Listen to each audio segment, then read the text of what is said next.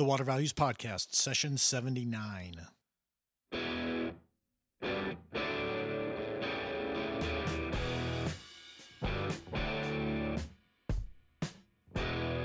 Welcome to the Water Values Podcast. This is the podcast dedicated to water utilities, resources, treatment, reuse, and all things water. Now here's your host, Dave McGimsey.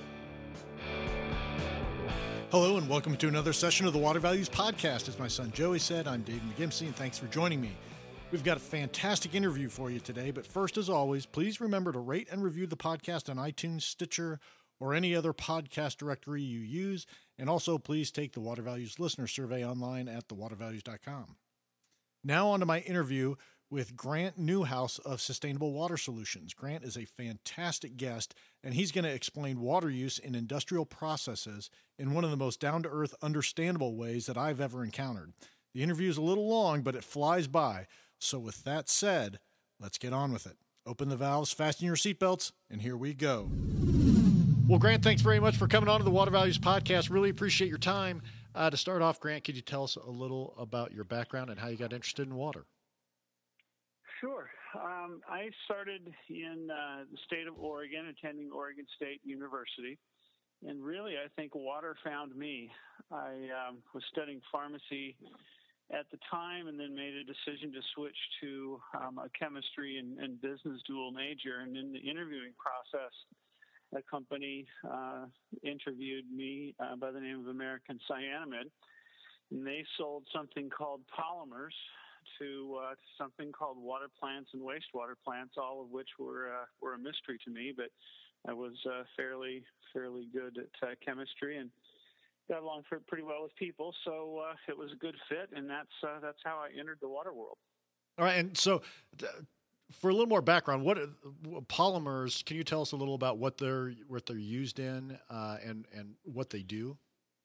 Yep, that was one of the basic questions that I had as well, and so as it comes to find out, polymers are pretty similar to a railroad train. They're made up of monomers that you could think of as a boxcar, and in the boxcars they carry either a plus charge or a minus charge. So you get cationic or plus charged polymers, or negatively charged anionic polymers, and then what those polymers do is they collect the small particles in the water from BBs into ping pong balls, if you will, and then the ping pong balls float or sink depending on what it is that you'd like them to do.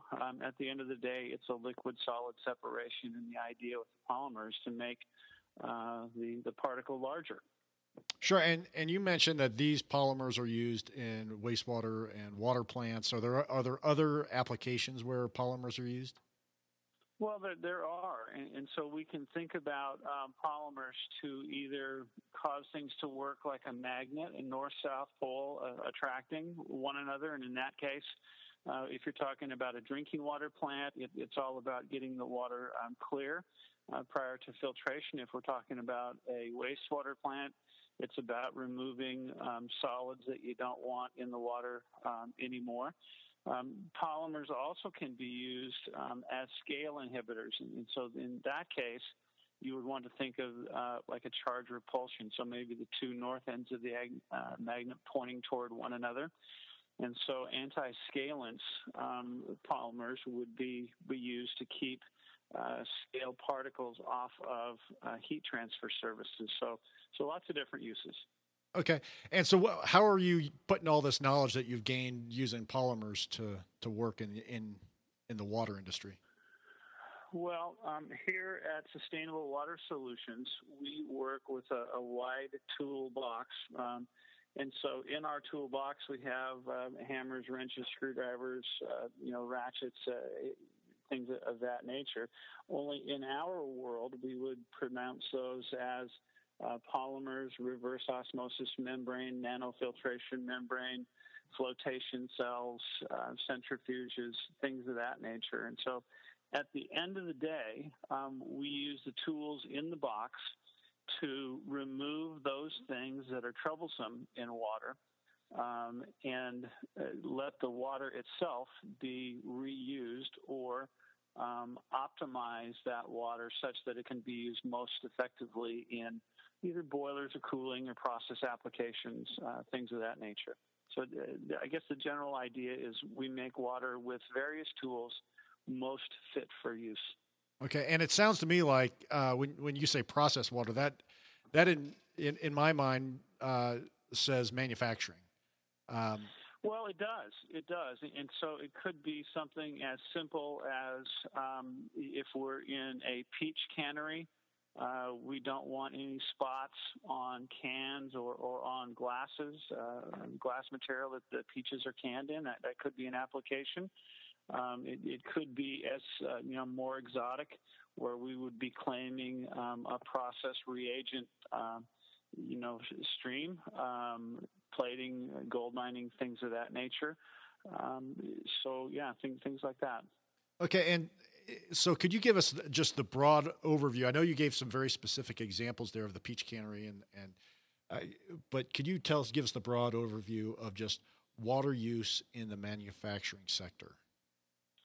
Sure. There are three or four major applications, and so the first application would be watering that's entering the manufacturing facility, and so that might be out of a well, it might be coming from a city, et cetera. And so we need to make sure that there are no trouble-causing impurities in that water. And so a common example might be iron or manganese in a well water source.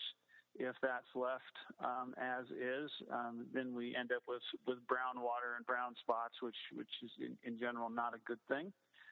We may need to remove hardness from that water prior to introduction into a boiler. And so one tool we may use would be just a common water softener that you may have in a house, only it's a heck of a lot bigger in an industrial place.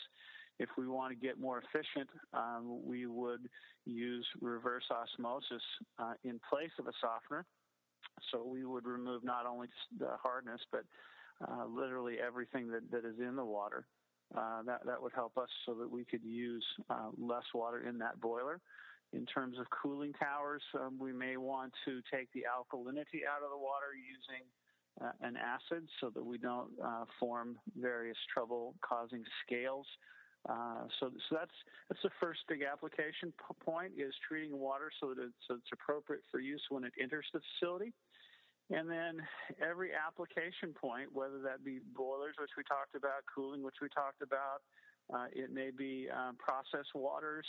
In the case of a tomato processing facility, water is actually used. The trucks come into the plant. The truck is actually filled with water, and then the tomatoes are kind of floated out of the truck.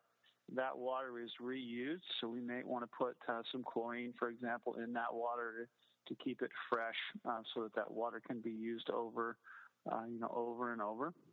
And then finally, at the end of the plant, where we would have water that is about to be discharged, most generally to a wastewater treatment system owned by a city, but sometimes to farmers' field for irrigation. We have the option of reclaiming and reusing that water, such that, again, we would take out those things that are not wanted in the water and circle that water back for reuse into the plant.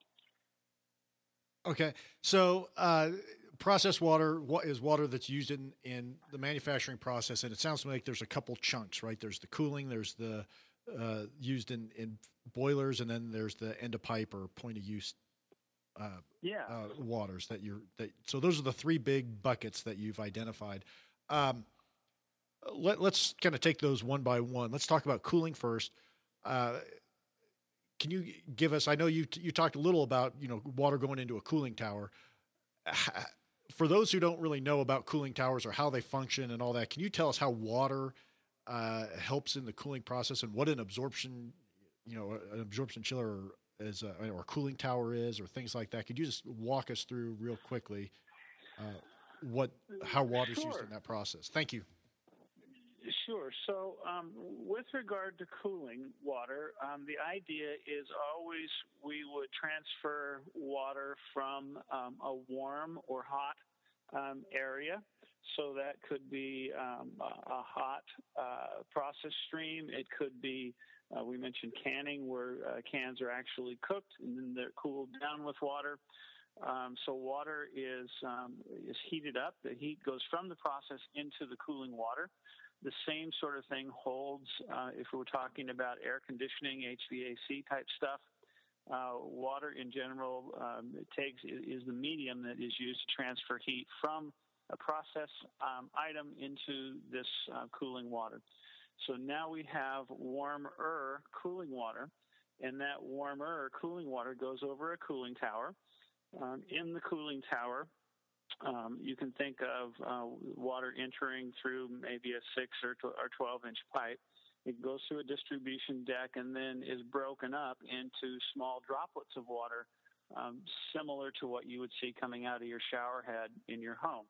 And these small drops of water cascade down over many areas of what we call fill or packing. And the idea is that we have air coming from the bottom of the cooling tower up. The water is coming down from the top of the cooling tower, and some portion of that water will evaporate. And so that evaporation process is the means by which energy or heat is rejected from that tower. And so, again, we've taken water from an unwanted area of the process, we've put it into the cooling water, and then we've rejected that heat through evaporation out the top of the cooling tower. And water is the medium that is used to do that. And so how efficiently we use that water matters a lot. And so to give you an example, we can take a simple cooling operation that we recently took a look at. Cooling is always rated in tons, and so in this operation, it was a fruit processor. So they cleaned oranges and lemons and whatnot, and prepared them for shipment in boxes. And we were able to show that processor who uses just a real small cooling tower, 200 tons, how to save 3 million gallons of water a year simply by getting the chemistry right in that cooling tower. Well, that is 3 million gallons a year. That's absolutely huge.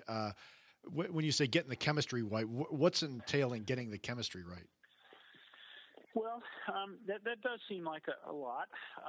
However, there are other industries where the number is bigger. And so if we took a look at the data center industry here in California, there are about 800 data centers in the state. As a group, they use somewhere around 100 billion gallons of water a year. And if those towers were optimized, there would be a savings of somewhere around 10 billion with a B gallons of water per year. So the opportunities to make an impact are quite large. And so when we say get the chemistry right, what does that mean? Nothing can be infinitely optimized, I guess. And so if we started with an inch and we cut it in half, now we got a half inch and cut it in half. And now we got a quarter inch, and when we were in grade school, we may remember the professor asking us how long till we get to zero, and of course the answer is never. So with a cooling tower optimization or boiler optimization, really what we're talking about is getting the equipment such that it uses, kind of approaching an optimum amount of water, and we do that by getting the pH right. We do that by getting the anti-scalant level right. We do that by controlling biocides biology in the tower. And then we do that by inspecting what we expect. And so what we mean by that is we put sufficient gauging, monitoring, et cetera, on the system so that we can see deviations in the process and then report those to the folks that are responsible for running those pieces of equipment. And then they have the data to make a decision, do we or do we not fix this particular thing today? Or maybe we put it on the list and get to it next week. So That's kind of the name of the game with regard to cooling. Okay, so and pH scaling are two of the issues that you got to get right. How do those introduce inefficiencies into how a cooling tower or a boiler or anything like that works? Well, great question. With regard to cooling, we had mentioned that it's all about heat transfer, and so you can think of attempting to cook an egg on your stove. If you have a gas stove, you would put a pan on the stove, turn the gas on, and then in short order you would be ready to cook your egg. When there's scale on a heat transfer surface, then it's a little bit different. Then it would be like putting two bricks on your stove and then the pan on top of the bricks. And what happens is that heat is retarded from getting to the pan itself because there's foreign material between the heat source and the metal of the pan. That happens in industrial settings. Of course, the deposits are not as thick as a brick, but once you start getting deposits built up, even as thin as an eggshell, you start seeing some of that heat not passing directly into the metal, and in the cooling water, you see it, kind of reflected back from where it came, and so those inefficiencies can really cause a problem. All cooling apparatus is designed for a certain amount of heat flux. In the case of air conditioning, that can be tied directly to kilowatts, and so a dirty cooling system will use far more kilowatts to produce the same amount of cooling than a clean one, and so those savings can easily exceed $100,000 a year, and many times significantly more than that. So the name of the game is get the chemistry right, keep the heat transfer services clean, or pay the penalty. Sure, and you've really identified kind of an issue in the water energy nexus here. You know, the trade-off between water efficiency, energy efficiency.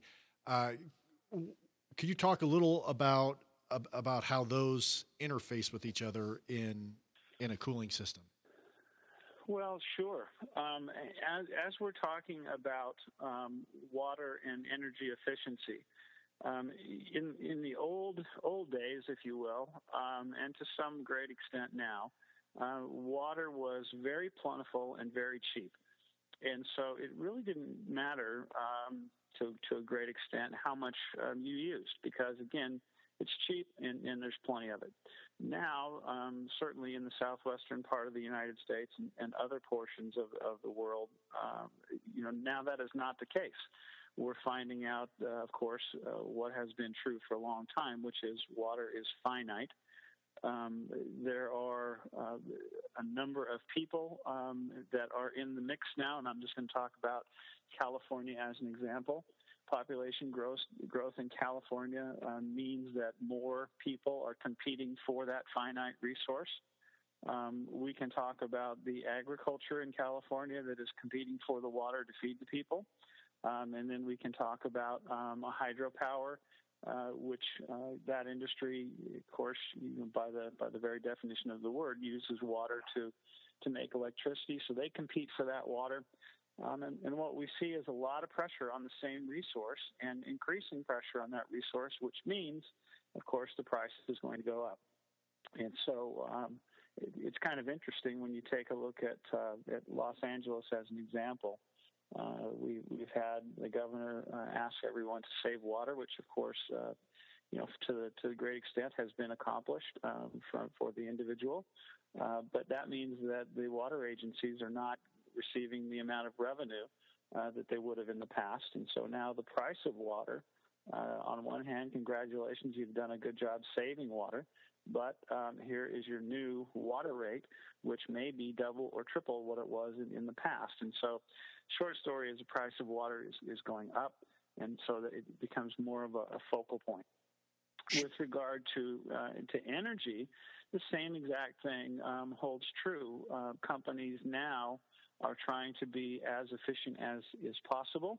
When we're talking about kilowatts of energy, of course, The vast majority of energy in this country is, involving a carbon source, and so people are paying attention to carbon footprint and things like that. So those things. It's not so much that the levers have changed. It's just they've become far more visible and a lot bigger. Got it. So I think we've covered cooling. Let's move over to boilers and the heating systems. And so could you explain how water is used in these boiler systems? Well, sure. We can think of boilers as the exact inverse to cooling. And so the name of the game with the boiler is to take a source of heat, and that, in the case of a boiler, is either hot water or it's steam. And that heat is made in a location, and it's transferred across the plant grounds to a different area where it's needed. And that heat is used there. So that it could be for cooking food, it could be for steaming rice, it could be for melting plastics, for heat injection, could be used for all kinds of stuff. Humidification in paint, the list kind of goes on and on. In general, if you're looking at an industrial manufacturing process, you're going to have both cooling and boilers. So boilers are there to transfer the heat from one place to another. When we talk about water in a boiler, there are a list of standards that have been put out by American Society of Mechanical Engineers. Boilers were invented somewhere in the late 1800s, and it was a clever way to transfer energy. But what we quickly found out is if we put just untreated water into the boiler, we start developing the scales that we talked about earlier. The metal actually gets too hot in the boiler, and we have metal failure and boiler explosions. And so really that's how the whole water treatment industry was started. It was in response to explosions in boilers. And so first compounds were things like potato starch that was found to be a scale modifier, and we eventually worked our way up to today's technology where, but for the most part, we remove as many of those impurities as we can, and then use chemistry kind of as a Band-Aid to catch the rest of it. Hmm. So how can these boiler systems, you're treating the water before it goes in, and how are there other mechanisms that we can be more water efficient with how we use our boiler systems? Well, that's a great question, and so it's we here at Sustainable Water Solutions think that answer has been around for some time now. So the traditional approach to treat a boiler has been softening of the water, which means you just run it through a softener similar to your house. But what we need to remember is the use of a softener adds 10% to the water usage in that application. So it's not as simple as just putting the water into the softener and magically it gets soft. We need to do things like brining and backwashing and things of that nature. So at the end of the day, softeners add about 10% to the water use, number one. Number two, they only remove calcium and magnesium. So the other troublesome impurities like silicon, alkalinity, things of that nature really are not altered by softeners. And then finally, we need to consider that a softener adds 2 pounds of salt for every 1 pound of hardness that they temporarily remove. So you may see talk in the media about EC, electrical conductivity in the water, especially in the Central Valley of California. That did not used to be an issue, but it certainly is now, where individual users and cities and counties, et cetera, are trying to control the amount of EC or things that are dissolved in the water because you have negative impact on crops and water sources. And so we think it's time that softeners go by the wayside. And other better technologies, such as reverse osmosis, is employed because reverse osmosis, again invented in the mid-'60s down at UCLA, it removes all the impurities from water that can cause problems for the end user. It makes for a much smaller boiler water footprint and gas footprint. And then it also allows the end user to use maybe about 5% of the chemicals that they would have had to use otherwise, just by getting the pre-treatment right. If there are no problem-causing impurities in the water, no need to hog in, a bunch of chemistries to, combat impurities that are not there. Sure. And so when you say reverse osmosis, one of the things that goes through my mind there is that that does require energy. Is there a significant energy difference between using a softener and using reverse osmosis? Well, great question, Dave. And there is. However, when we look at the progress of the reverse osmosis membrane, when it was invented, there was significant amount of pressure that was required to drive water across that membrane. And so we can think in terms of, 300, 400, 500 pounds per square inch, which translates into a ton of horsepower. That craft, the craft of manufacturing reverse osmosis membranes, has moved forward now. And in many cases, the pressure that is required to run those systems is below 100 pounds per square inch now, which is not very much in an industrial setting.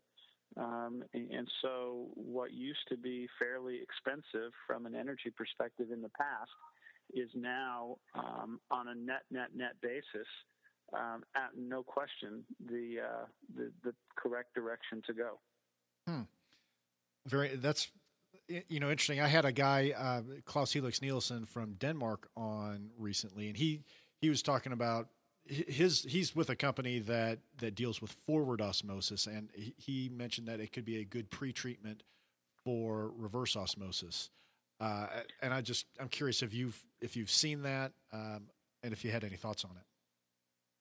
Well, for American industry and American manufacturing, and so we're talking about processing of chickens and hogs and beef and cheese and cans of tomatoes and those sorts of things. The game that is played in terms of a water perspective in those industries is fairly simple. So it's similar to just handing the football off to the tailback, and he just does a running play right up the middle. There are a number of different technologies that make sense when you get into more exotic applications or more exacting applications, such as high pressure boilers, steam turbines, manufacturing of microchips, etc., where the water quality needs to be pretty exacting and pretty high, where some of these other newer, more exotic technologies come into play and make a ton of sense. What we try to do for our client base, which is again is American manufacturing, is to keep the play as simple as is possible. And as affordable as possible. And so those technologies, while they may be a fit maybe in the future, or they may be a fit for some of those more exotic applications, we've not seen a compelling argument for it in what we do. Sure, and that jives, I think, exactly with what his point was, that, hey, this can be used in very specialty applications, and so it's not something that's, he was very straight up and said, hey, this is, some people have touted forward osmosis as kind of a panacea for all water filtration issues, and he said that's not really the case. It does have specialty uses. But in any event, let's move on to that third bucket that you mentioned, the point of use and end of pipe. Talk a little about how water is reused, if you would, in the manufacturing processes.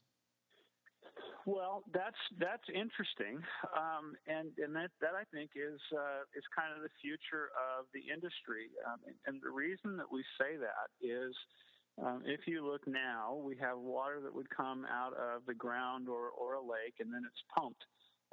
Most of the time, a considerable distance to the water treatment plant, where it's processed, cleaned, etc. Then it's pumped to various end users.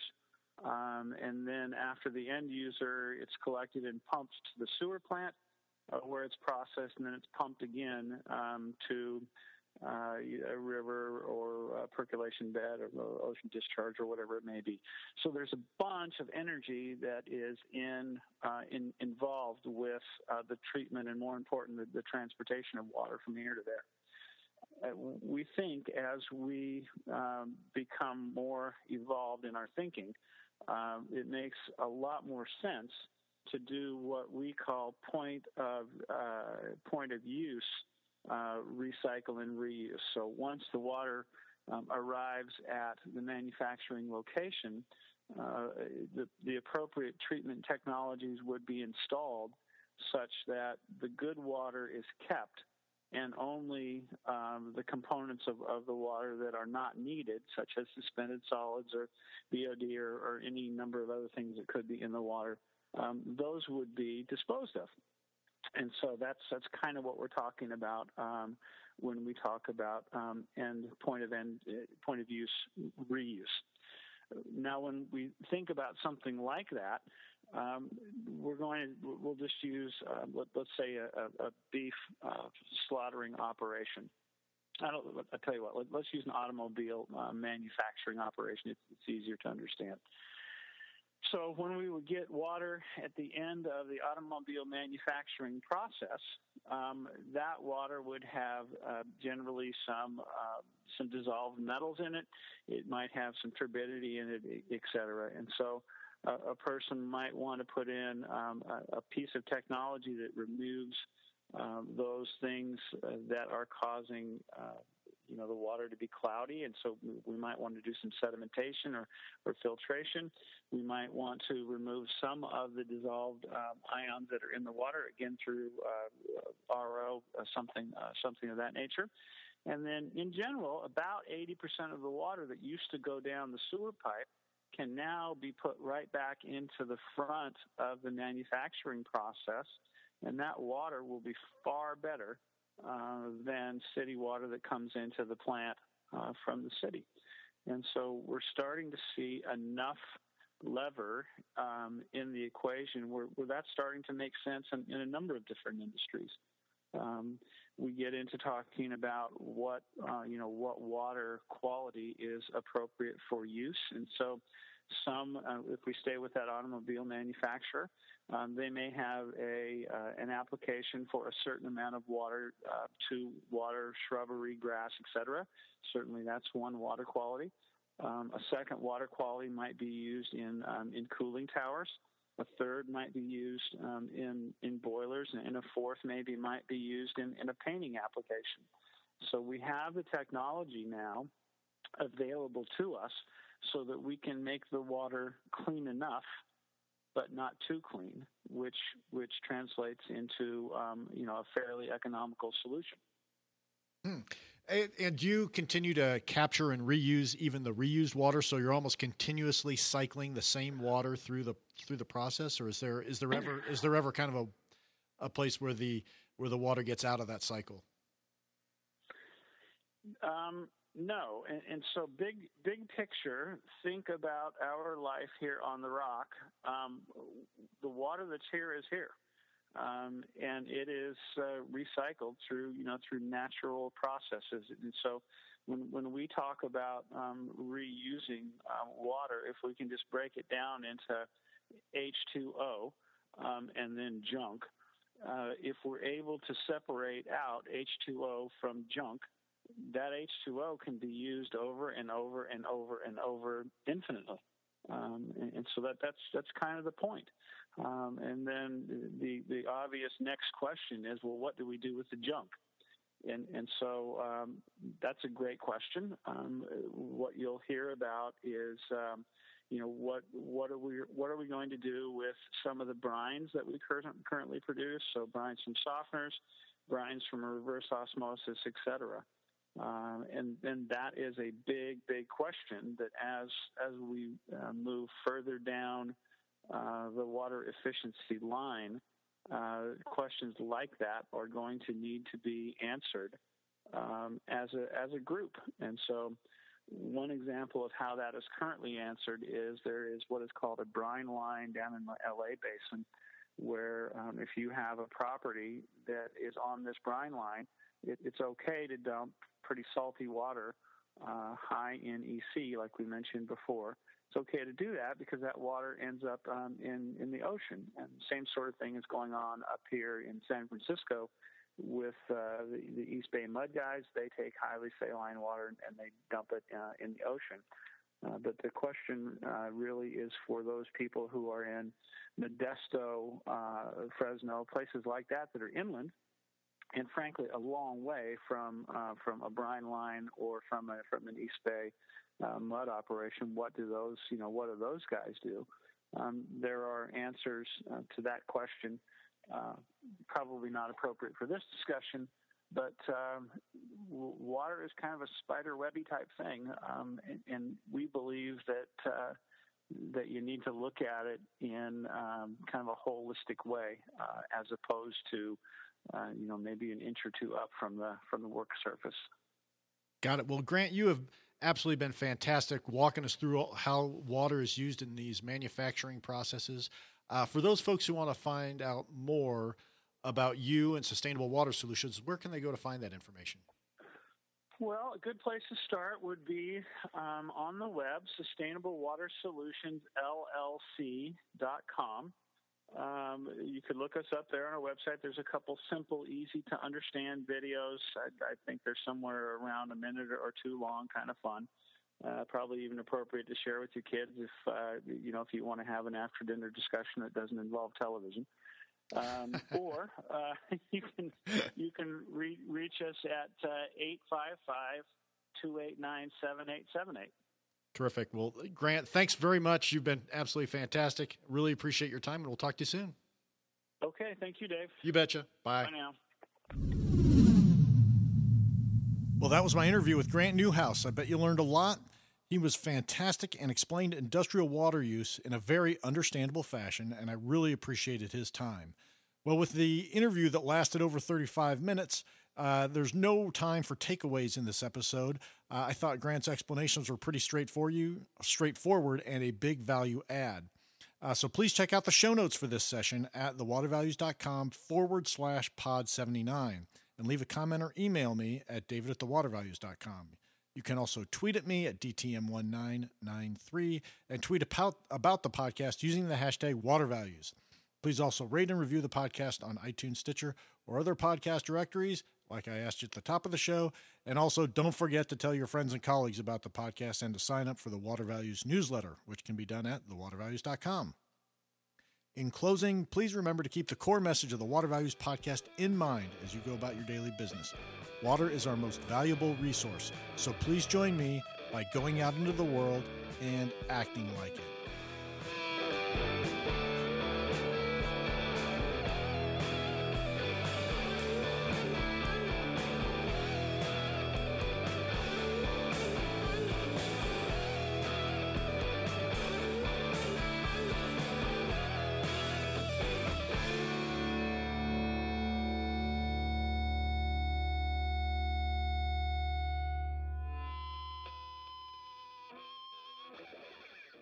You've been listening to the Water Values Podcast. Thank you for spending some of your day with my dad and me.